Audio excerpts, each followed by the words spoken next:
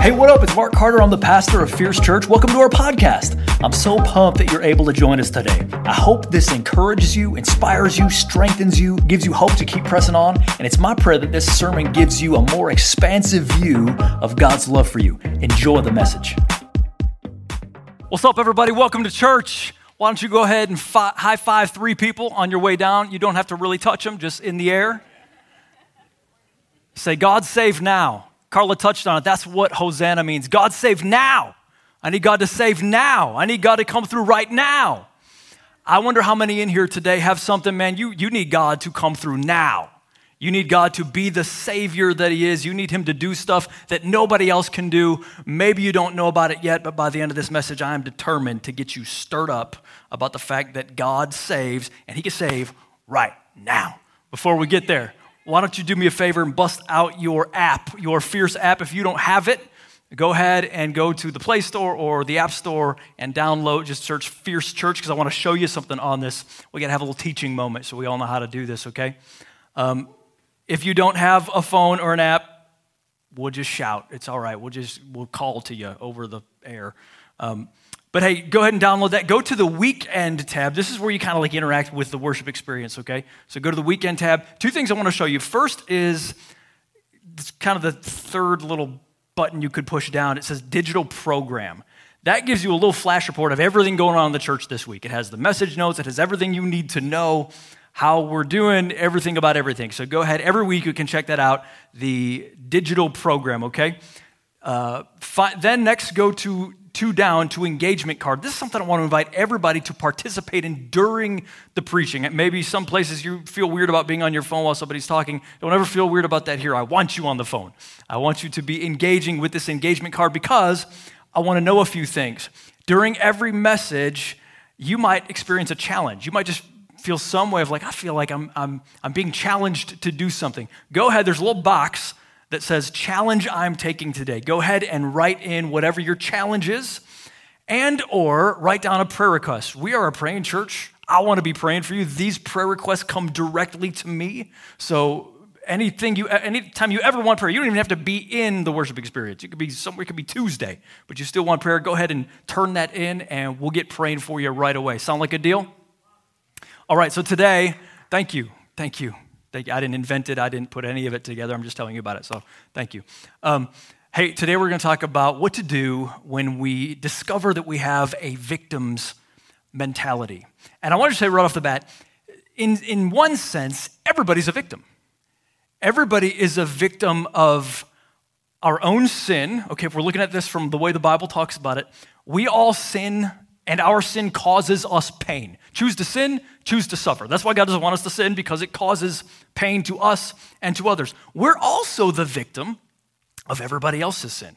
Okay, people are not just sinning unto themselves, they're sinning into the world. And their sin is ricocheting off of us, and it's causing consequences, and it's causing pain. So there's real specific, deep, hard kinds of trauma where we're a victim, but there's also just general victimhood that comes from being on planet Earth. That is the planet that the Bible describes to us. That is what is happening. Well, there is that second kind of victimhood, though. This is where maybe something happened to us that has, on some levels, stalled us. It's shut us down. It's affected our thinking, so now we look at the future through the lens almost of the past. We have a hard time being optimistic. We have a hard time moving forward because, well, what if that thing happens again? Or what if something like that thing happens again? We begin to feel helpless. We begin to feel powerless. It can be very different things for different people. Okay, we don't all respond the same way to the same trauma. So let's say two teenagers are in the exact same car accident when they're young. And one has a very traumatic experience. Their emotional response to that is pretty deep. And the other one is, it was a bad thing, but it wasn't they just don't have the same response. We can have different responses even to the same trauma. So we never have to feel like we should feel worse about something or we should feel better about something just because somebody else does. We've all got our own versions of being a victim here on this planet. Maybe it was something that somebody else did to you. Maybe it was, it wasn't something they did. It was just the things they kept saying. They kept saying this kind of thing. And they got you to the place where you just felt like, other people are powerful, but I don't have any power. I don't have any way that I can move forward. That's for other people. Other people seem to know what to do next. I feel like I'm afraid to do anything next. I have a hard time being assertive. I feel like often I want to say yes, but I just end up saying no. Maybe I want to say no, but because of whatever I've been through, I feel like I have to say yes just to keep people happy, because for some reason, part of my trauma is that I feel the need to keep people happy. And we all have these different kinds of victimhood, and they shut us down. And the real danger with a victim mentality, okay, so now we're not just talking about the fact that something has happened to us, it's affected how we're thinking. That is a victim's mentality. The real danger with a victim mentality is it can keep us, as sad as it is, and as much compassion as we would have for anybody, it can keep us from taking responsibility for growth and progress and really looking at the future through the lens of faith and through the lens of optimism, through the lens of how God wants us to think about something. And so we become very resistant to change maybe, but it's change. Most often it's change that actually brings growth. And so what I want to do today is I want to stir you up to begin to view the future through the lens of this is how God wants you to think about how you think about your future. Does that make sense?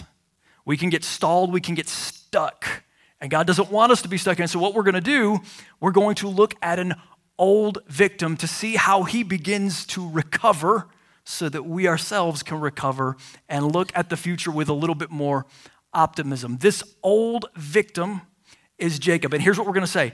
Even an old victim becomes a conqueror when they decide to trust God. Even an old victim becomes a conqueror when they decide to trust God. And just so you know, you don't have to be old for this to apply, okay? You can just feel like you've been in it. You'll be 20, but feel like this has been happening for a long time. And it's already begun to shut you down. Here's one of the things that we're going to find. Sometimes the very thing that we're avoiding is the very thing that we need to step toward in order to see progress. That's the thing that's going to bring breakthrough, because sometimes what really needs to change before the situation can change is I need to change. Before that situation can change, there's got to be something that changes in me. See, whether we like it or not, God in the Bible works by faith. He works by faith. And that's one of the secret plots of our spiritual foe, is he wants to shut down faith. He's not afraid of just about anything except for faith, except for some believer that is on fire with faith. That's what he's afraid of. So he's trying to do everything to shut it down, to get us to say, well, you know, it's probably going to go just like it went before, probably going to get hurt again, probably no one's ever going to understand me the way I wished they would. He's trying to stifle us, trying to stop us. And so we're going to look at Jacob. Now, Jacob is one of those, man, he's a used-to-be hero. He's a used-to-be hero. He's now an old man that used to really do amazing things for God. Okay, once upon a time, he was kind of rebellious a lot of the time, so it's not that he did everything right, but he was willing to trust God, didn't have any hope, and so he just trusted God. He trusted God when he went to see Uncle Laban. He trusted God when he had to meet with Rachel and Leah, and it was time to go back, and he might get killed by his older brother Esau, but he's like, well, you know what? God's leading us. God's leading us, so we got to go. Let's go, family. He trusted God when he was wrestling an angel. Wrestling the angel of the Lord. And listen to this dogged attitude he's got. I will not let you go until you bless me. That was his attitude. I ain't going to stop. Nothing is going to stop me. But now he's stopped. And the reason he stopped is because of some trauma that has happened 20 years ago in our story. And that is that he sent his son Joseph out to find his older brothers, and his son Joseph never came back. What really happened was that the brothers sold him into slavery. They didn't like him. They didn't like his dreams. They didn't like that he seemed to be claiming to be somebody. And they came back. They brought a bloody coat. And they said, well, Dad, sorry, this son's gone. And ever since then, Dad has been beat down and depressed, and he's afraid to believe again. And we're going to find in this moment where he could really demonstrate some real spiritual fortitude, when he could really demonstrate, hey, family, this is what you do right now. When things are really bad, when things are really down, here's what we do is we believe God. When he could be doing that, instead we find him really timid. We find him really slow to pray. We find him really slow to bring up God at all because now he's shut down and now he's afraid of what has happened in the past. And one unique thing that we're going to notice about him, he's around a lot of people, but he's very alone.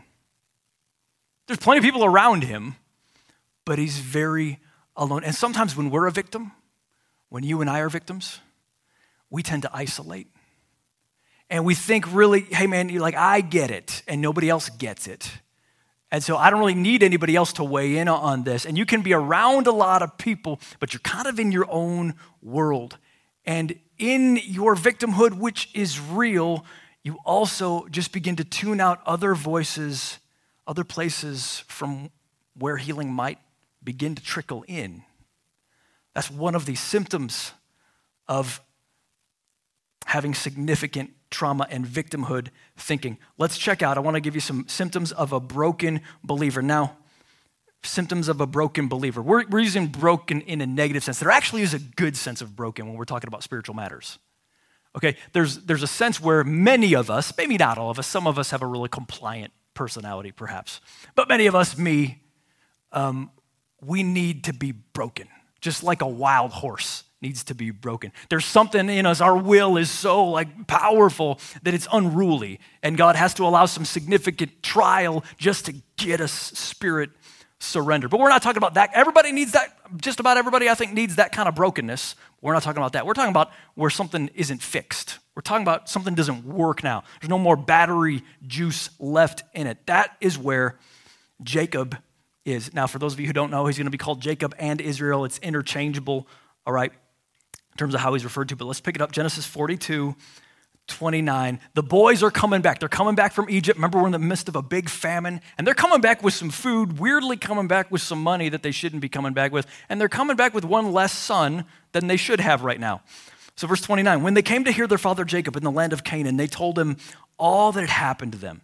They said, the man who's Lord over the land spoke harshly to us and treated us as though we were spying on the land. But we said to him, we're honest men, we're not spies. We were 12 brothers, sons of one father. One is no more, and the youngest is now with our father in Canaan.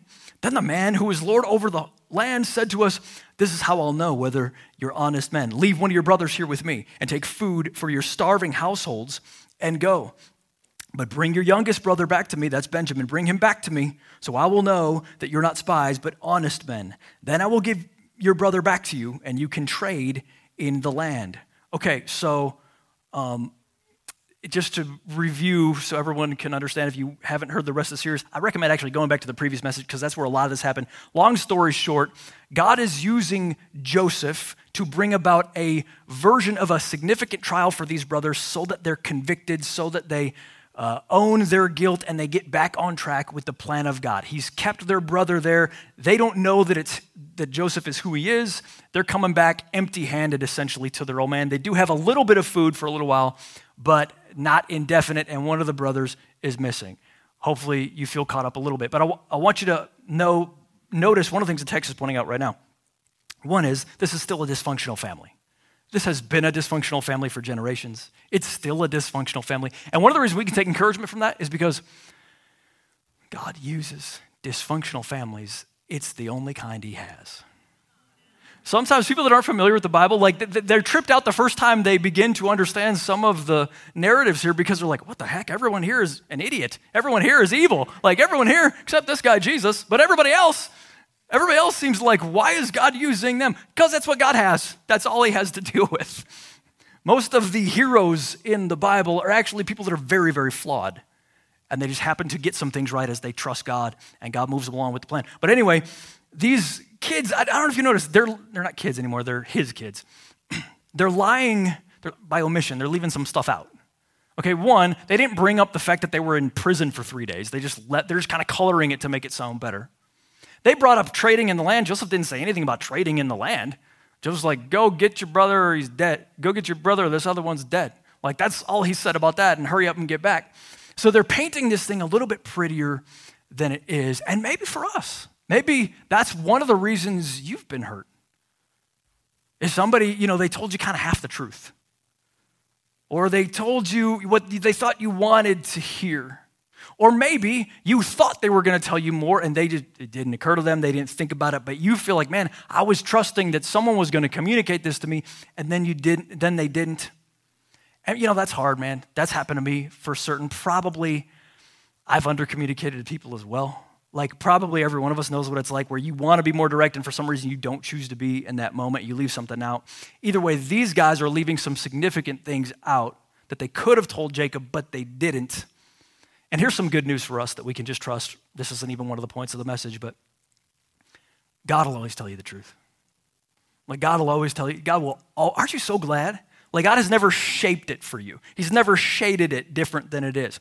God just tells us the truth. Here's one of the difficulties. Here's one of the, I'm gonna tell on the back room of the church here a little bit. I'll tell you how this goes for church people. Here's the danger. Sometimes people start coming to church and they fall in love with some of the people. They're very kind and they feel like they're filled with the Spirit, or they're very charismatic, and they attach to some people at church. And that's good, and yet it also kind of goes south because they begin to relate to God through those people. So as long as those people stay good, they're good with God. Here was what was supposed to happen. When someone comes to church is supposed to do their best to put their hand in the hand of Jesus. Jesus. So that relationship really is between the person and Jesus. And yeah, the church is there, cool. But when your faith is dependent on church people rather than Jesus himself, as soon as they mess something up, you're like, forget this, man, I'm out of here. These guys are all hypocrites. How many done that? Yeah. They are. They always were, okay? Their win was to get your hand in the hand of Jesus. And so I just want to encourage everybody, dude, church ain't it. Church is good. Church is something we need. You're going to see later in this, we definitely need some of the stuff that is at church. But what we really need is Jesus. And if we have our faith in anything other than Jesus himself, the moment that thing falls, which it will, or disappoints you, or doesn't talk to you in the hallway, and you're like, I'm offended now. Anytime anything like that happens, which might be ridiculous, it's because your faith was really, when you're plugged into Jesus, you're just not surprised. You're like, well, gosh, God's having grace on a sinner like me. I'm not surprised there's other sinners around here. Of course. You know what I'm saying? Like it's a hello clue phone. We all need it, okay? We're not in heaven yet, okay? Everybody's still full of sin. That's how we're going. How do we even get here? This isn't even the message. Let's keep going. All right. Verse 35. And they were emptying their sacks. There in each man's sack was his pouch of silver. When they and their father saw the money pouches, they were frightened. Okay, so they're like, oh my gosh, this is God trying to punish us. Now the man's going to come after us. Their father Jacob said to them, you've deprived me of my children. Joseph is no more. Simeon is no more. And now you want to take Benjamin? Everything is against me. Now, here is one of the first things we've got to note. Symptoms of a broken believer. The first one, letter A, is overreacting. I don't know if you notice him overreacting here a little bit. And to be sure, to be fair, there's some places where Jacob, yeah, man, this has been this is a tough deal. You're in the midst of famine. You already lost one kid 20 years ago, and now this other one is stuck in Egypt. But everything is against you? By the way, did you see what he said? He said, Simeon is no more. What? Simeon is no more? Oh man, he's waiting in Egypt for you to come rescue him. He's in jail. He ain't dead. He ain't dead. Somebody go after the boy. What do you mean? You're just writing him off as dead? That's a little bit of an overreaction. And everything is not against you. In fact, as we see, actually, Jacob, everything is working for you right now. This is God not only trying to get your family in safety to Egypt, it's God trying to reunite you with your lost son, Joseph.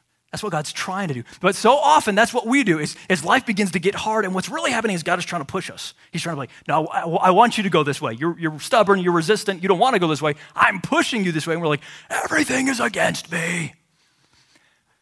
And I know that it's hard, man, because pain is real. But we need to slow down enough to say, maybe it's not.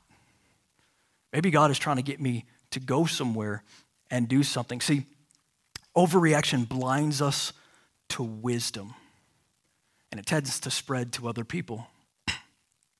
When we're overreacting, here's what we need more than anything, is we need a few loving, gentle friends who have permission to say to us, I love it. I've got 3 or 4 people in my life. One of them is my wife. One of them is Pastor Brandon, who just over the past, 10 years, there have been a few times where I'm reacting to something and they can just gently be like, hey, for sure this hurts and I can see why it reminds you of this previous pain. Any chance you're overreacting, though? Any chance this isn't really exactly like that and it seems like you're viewing this thing through the lens of that thing, but really they're not the same? Any chance, Carter, that you're overreacting? If you don't have friends like that, I would just encourage you to pray for friends that you trust enough who can just suggest to you in love, it might be that you're overreacting. Here's the second thing that's going wrong with Jacob, and that is self-pity. I know none of you holy people have ever, dipped into self-pity, but I guess Jacob did. And here's what happens when we're dipping into self-pity is we begin to have a little pity parade. Anybody ever been to a pity parade? Yeah, for the most part, you're the only one there, okay? People don't come to your pity parade. They're at their own, but they don't come to yours. And here's what's even worse. God doesn't tend to come to pity parades. He doesn't join in. He doesn't start to, oh, poor you, yes. He doesn't start to do that. But man, we're blowing the trumpet, dun, dun, dun, dun, dun, dun, dun. Like this is our parade. We're throwing candy to ourselves. My pity parade. It is so sad and so bad for me. It reminds me of one of the greatest movies of all time, Lord of the Rings, Two Towers. Okay, I don't know if you remember this, and sorry if you don't know what these are, I don't have time to explain it, but okay, so Theoden and Aragorn, everybody's kind of like in the hall of the king, and everybody's telling Theoden, he's kind of a Jacob, he's a stuck king. Okay, he's afraid to step out because he's got 10,000 orcs that are coming at him right now, and they're like, hey king, look, these 10,000 orcs are coming, and he's like, look, I will not go to war. And Aragorn, who is in many ways the truer king, says, King, open war is upon you. In other words, you don't have a choice whether or not you're going to war. It is going to happen. What you need to do is quit feeling sorry for yourself, quit trying to find a way out of it, and just deal with it. Embrace it. Because if you don't deal with it, you gonna die. Go ahead and tell yourself that. Say, you gonna die if you don't deal with this stuff sometimes. And that's really what's happening to Jacob. Jacob, I don't know if you've noticed this. You are starving. All of your kids are going to die. If you don't fix this, this is the one solution that seems to have presented itself. If you don't get on this, if you don't get out, snap out of your victimhood, if you don't deal with this situation, quit telling us, Jacob, about how sad it is for you, and why don't you start telling us how great and how powerful and how strong God is, because that's the God I know you know. That's the God you've already seen move. Why don't you quit talking about you and start talking about him? Verse 37, then Reuben said to his father, okay, this is my vote for the dumbest verse in the Bible. You ready? This might be it. Okay, dumbest verse. Here we go. Then Reuben said to his father, you may put both of my sons to death if I do not bring him back to you. Entrust him to my care, and I will bring him back. Okay, wait. So Reuben, your solution is, if you don't bring Jacob's one son back, he can kill his 2 grandsons? All right, Reuben, go sit over in the corner, man. You don't get to talk at family meetings anymore. All right, just when you can quit being a moron, okay, just be quiet. The adults are talking. Go chill out, Reuben, okay?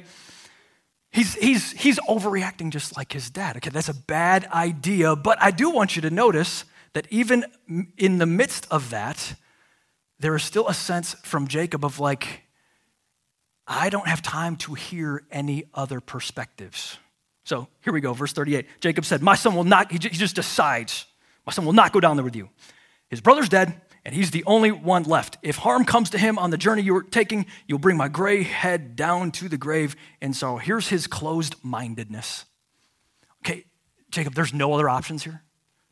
You can't consult with anybody else. These are not children anymore. These are grown men with their wives. they've probably got some kind of counsel they could contribute to. How about this? Let's spend an hour and come up with 17 options. Can we just do that? Jacob, don't you know any of the people in the surrounding communities? Can't you go find somebody to ask advice to? But see, when we're a victim, we forget that there's other people on this planet that are really smart. There's gonna be, check it out, and I'm not trying to hurt your feelings, but there's gonna be these amazing, awesome, mind-blowing ideas that come from not you. They're gonna go way over you never would have thought of that. But just asking for counsel, just inviting people in and say, hey, here's my situation, what do you think? Instead of isolating, instead of just saying, I'm just a victim and nobody understands. Here's what I found out. God doesn't need everyone to understand the fullness of your trauma to be a voice for him into it. Are we hearing that? God doesn't need for everyone else to understand. Sometimes we just want people to understand, and we do need people to understand. We need some TLC from people, but they don't need to understand everything about it for God to begin to speak through them. If we will just open up instead of shut down. One of the ways that we should run to right away is, okay, in our own particular trials and problems, if you are the smartest person in every room you're in, which is a really bad thing, by the way, if you're always the smartest person in the room, we need to find better rooms. We need to find smarter people, okay? And sometimes one of the ways you do that, if you don't have any smarter people directly around you, baby, there's a lot of books that you just pick up. There's a lot of podcasts that you can tune into. There's a lot of YouTube vids now that some expert in this field has talked about this. And instead of just sitting there and it's stuck like Jacob, we can go for counsel. But then negativism. I just want you to know this is one final thing about Jacob. It's his negativism, man.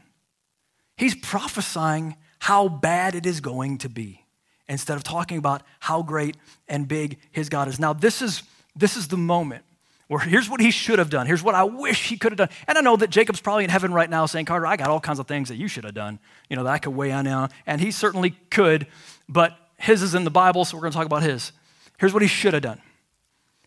He should have said, everybody get over here right now. Come on, hold hands. We're going to get down on our knees. We're going to pray. Come on, Reuben, you can come out of the corner. Come on, everybody. Here's why. Because God is big. I have seen God move with my brother Esau. I've seen him move with Uncle Laban. I've seen him move in our lives, in our grandparents' lives. Like I'm telling you, I don't know what God is up to, but maybe this is God. Maybe this is how God's going to do it. Everybody, let's believe about God. Let's pray about God, because what he should have been focused on is leaving a godly legacy instead of shutting down and be like, oh, well, I'm just a guy that used to believe God. And maybe that's where some of us are right now. Once upon a time, you were on fire, and then you got hurt. And baby, I'm so sorry that you got hurt, but too much is riding on this. You need to get up, because what God is it that you know? This is the living God. This is the true God. This is Jehovah Jireh. This is the God who can do anything. This is Jesus Christ. The very power that raised him from the dead is alive and living on the inside of you. That's who we're talking about. So let's just decide, I do not die here. Jacob, there's a promised land for you to get to, sir. You need to get on with it and stir up faith in your boys rather than just laying down and dying. But that doesn't happen. And a little bit of time goes by. Can y'all handle this kind of preaching? Is this all right? Or are you just like, man, I wish this guy would shut up? Okay, we'll keep going. A little bit of time goes by, and we don't know how long, but we know it's enough time for them to eat all the food they brought back from Egypt. And I would think they brought a little bit. I would think they brought, it's a famine. I'm guessing here, I have no idea. It's at least between 2 weeks and 2 months that they've been sitting around now. And we know because the food is all out. Verse 1, now the famine was still severe in the land. So when they had eaten all the grain that they'd brought from Egypt, their father said to them, go back and buy us a little more food. Verse 3, but Judah said to him, the man warned us solemnly, you will not see my face again unless your brother is with you. If you will send our brother Benjamin along with us, we'll go down and we'll buy food for you. But if you'll not send him, we will not go down, because the man said to us, you'll not see my face again unless your brother is with you. Israel asked, why did you bring this trouble on me by telling the man you had another brother? Isn't this like crazy, jumping at shadows? Why did you bring that up? You knew that's what he would do. Reminds me of the Christmas Story scene when the old man, I think that's even his name in the script, the old man, sorry if you don't know it, the mom breaks the leg lamp. You know what I'm talking about? And he goes, "You used up all the glue on purpose, not a finger." And then he runs out of the room. That's what he's reminding me. Jacob, that doesn't make any sense. They didn't say that just to get Simeon to have to stay. That's not how it worked. Verse 7, the man questioned us closely about ourselves and our family. "Is your father still living?" he asked. "Do you have another brother?" We simply answered his questions. How were we to know he would say, "Bring your brother down here"? Then Judah said to Israel, his father, "Send the boy along with me, and we will go at once, so that we and you and our children may live and not die." Now, Jacob is paralyzed still, but something begins to come back to life in Judah. The Bible's long and big, so let me just tell you some of the surrounding story. All of the brothers have been examples of not integrity before the Lord. Like they haven't been doing the family plan, they haven't had their act together, they haven't been operating any kind of moral excellence at all. And Judah was one of the specific guys pointed out for, this guy's not living up to his name. And yet, here he begins to lead. He begins to take his rightful place. He begins to say, Dad, okay, I'm gonna do this. I can handle this. No, you're not killing my kids, but I'm going to handle this, Dad. And that's something we need to understand is sometimes when we just give ourselves to what we're supposed to do, something begins to come back to life on the inside of us. Sometimes when we just go back to the last thing you knew, go back to the last thing that was obedience that you understood, go back to the last time that you were on fire, and this entire family begins to see, what is the title of the series? Redemption. It's right here that it begins to come back. Somebody says, well, maybe God will help us. Well, maybe God will help us. I think maybe I'll get up. I'll take the risk. He goes on to verse 9. "I myself will guarantee his safety. You can hold me personally responsible for him. If I do not bring him back to you and set him here before you, I'll bear the blame before you all my life. As it is, if we not delayed, we could have gone and returned twice." Then their father Israel said to them, "If it must be, then do this. Put some of the best products of the land in your bags. Take them down to the man as a gift, little balm, little honey, some spices and myrrh, pistachio nuts and almonds. Listen to this. Take a double amount of the silver with you, for you must return the silver that was put back into the mouths of your sacks. Perhaps it was a mistake." It started with Judah. It's moving on to Jacob. "Take your brother also and go back to the man at once, and may God Almighty," this is the first time Jacob has even brought up the God that has been so faithful to him. "May God Almighty grant you mercy before the man, so that he will let your other brother and Benjamin come back with you. As for me, if I'm bereaved, I'm bereaved." He throws in his lot with God. And he himself begins, he starts leading, all right, I'm giving direction. All right, we're doing this thing. I haven't seen Jacob lead like this, I don't think ever. And yet he's coming back to life. Somebody started to believe. It reminds me of Neo in the Matrix. He's beginning to believe. That's what's happening right here, man. Jacob is beginning to believe. Oh, there is hope now because he's beginning to believe. Even an old victim becomes a conqueror when they decide to trust God. Let's jump over to number one, overcoming a victim's perspective. Number one, believe healing is really possible. Believe healing is really possible. And may God Almighty grant you mercy. This is where God begins to restore his courage. Jeremiah 17:14 says this, "Heal me, O Lord, and I will be healed. Save me, and I will be saved. For you are my praise." Look, God wants to get us to the place, oh, I know you can't do it. Of course you can't do it. You're not going to do it. But if God does it, if God does it, can you believe that I know you can't do it. What if God did it, though? Can you believe that if God did it, it would be done? You would be healed. The thing would be solved. You would be past this. And he might not get you out, but if you would just start with, God could do it. Yes, he could. I will rise up this day and I will believe my God. 1 Peter 1:3 says it this way, "By his divine power, God has given us everything we need for living a godly life." Stop right there. God has given us everything we need. Hey, he might not have given you everything that you want, but he has given you everything that you need to move forward in the plan of God. Nobody can keep you from God's will for your life. You have the power with God's help to do it by yourself. Slap somebody, say, by yourself. With Jesus, you can do it if you just decide, I already have everything I need. I don't need to wait on everything. I can take my step of obedience right now and begin to trust God. You're well able to do this. And of course, sometimes it takes time. It was going to take time. It was going to take time for they have to go back to Egypt and go through all sorts of rigmarole, but redemption starts here when they start to believe in God Almighty's power. And it might take some Bible. Psalm 107:20, he sent out his word and healed them and delivered them from their destruction. However you are going to get healed of a victim mindset, however I'm going to get healed of my future hurts, it's really going to come best as we spend time in the pages of Scripture. That's where God speaks to our hearts. That's where he reminds me. I remember one time my sin had me so depressed. I was so down. Sitting on the front stoop, I'm like, God, I'm such a disappointment to myself. And he led me to 1 Corinthians 10:13. Now, many of you know that verse, okay? It says, for no temptation has seized you, but what is common to man. And it goes on to say, God's gonna give you power to get out, he's gonna give you some way to get out of this temptation. And that's usually where we focus on. But the Holy Spirit kept pushing me back to the front of the verse. No, go back.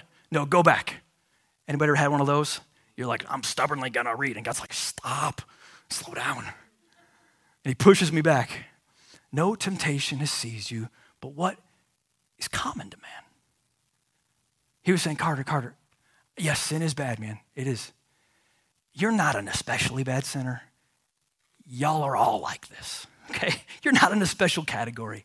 The things that you struggle with, mankind struggles with, and it's okay. And that time in his word, I was like, oh, cool, all right, well, let's get on with the plan of God then. Like suddenly I was, okay. And there have been 1,000 times over the past 25 years that God has some little nugget from Scripture just tuned up the engine, man. Suddenly I'm, all right, back to good. That's what we need when we're really wrestling with a victim mentality. So do you believe that God has the power to heal you? And largely that's going to come through his Spirit-blessed word life. I'll give you two more and we'll close. Proverbs 18:9, really important one. In my own wrestlings with a victim mentality, God led me to this verse.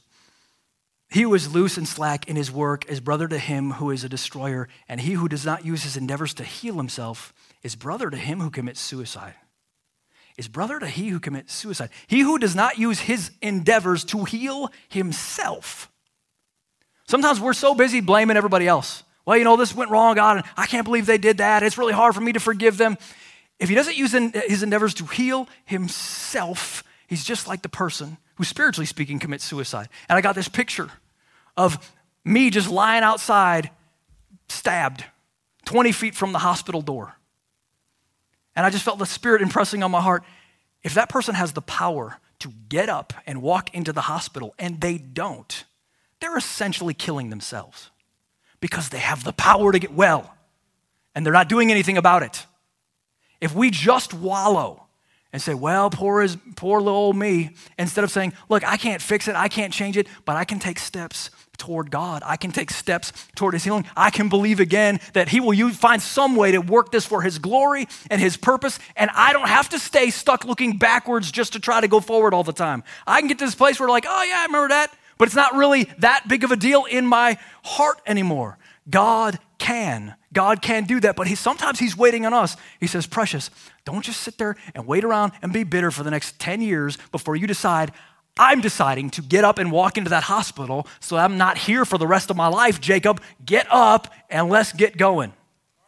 How many think this is a good word so far? And I'll tell you what, man, some of the things that really helped me and oh my gosh, we can't get into this message right now.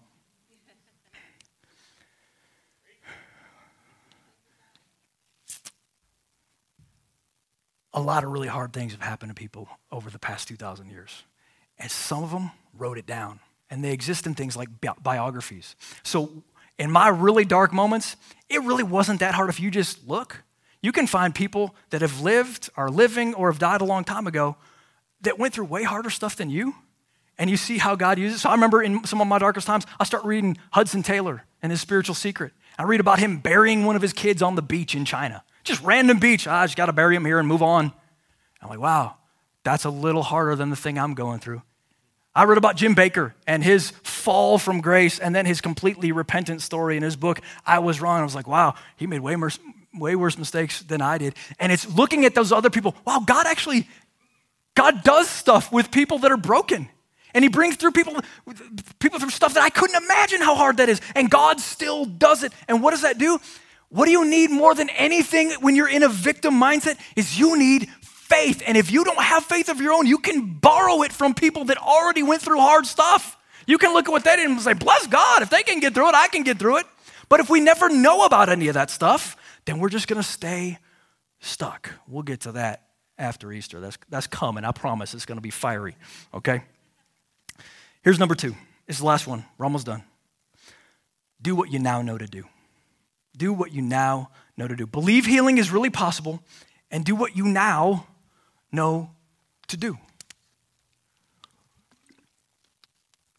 Proverbs 3, 5 and 6, trust in the Lord with all your heart.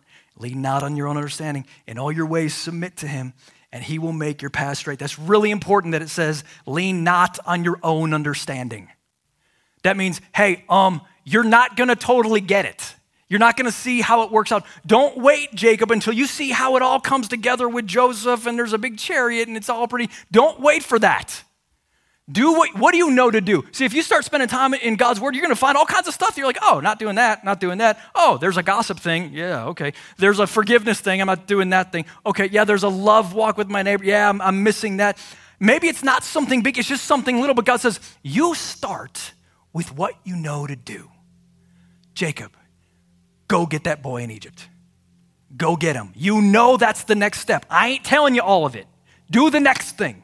Do the thing that you know to do. And here, because this is really important, here's what Jacob doesn't know that we know. This really means a lot, Jacob, that you pass this test. Because I know you've passed tests before, and many of us, you've passed tests before, but don't let that throw you. Pass this test. Pass this test. Because for Jacob, what it's going to do, it's going to reunite you with the son that you don't even know is still alive. And I'm just saying, this isn't why you care, but he's rich, Jacob, all right? Y'all going to be fine after you meet with him.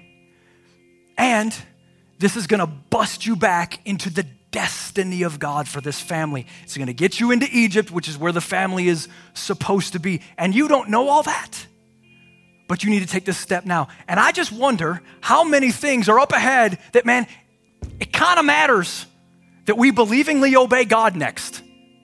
It kind of matters. You don't have to do perfect, but do what you now know to do. Whatever it is, however small, it starts with, I'm just going to step toward the Lord and take one step of faith and obedience, because God can do a lot with faith and obedience. Because even an old victim, I don't care what happened to you, I'm sorry it did, but here you are now. Even an old victim becomes a conqueror when they decide to trust God. Let's bow our heads and pray.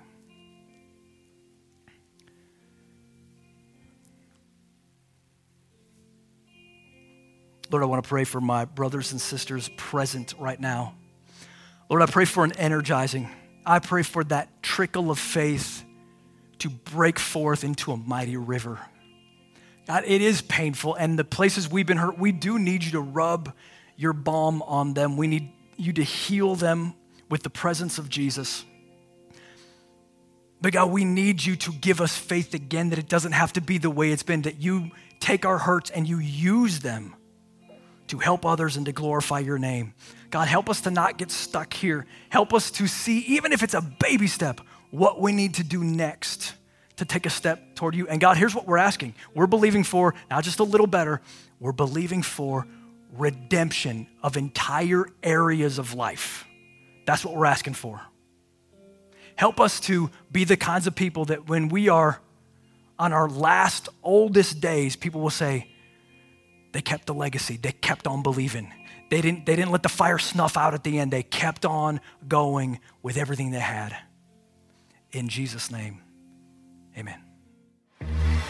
Hey, thank you so much for joining us today. If you don't have a home church and you're looking for a Bible preaching community that has its heart set on passionately knowing Jesus and being His witness in our generation, check out Fierce Church.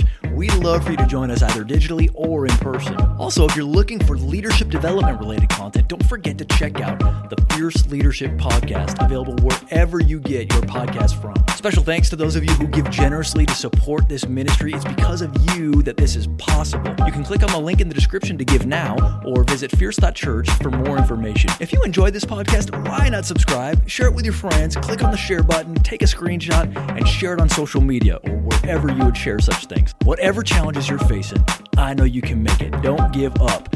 Hang on to Jesus. He won't let go of you. Jesus loves you so much, and we love you. I hope someday we get to meet in person. Thanks again for listening.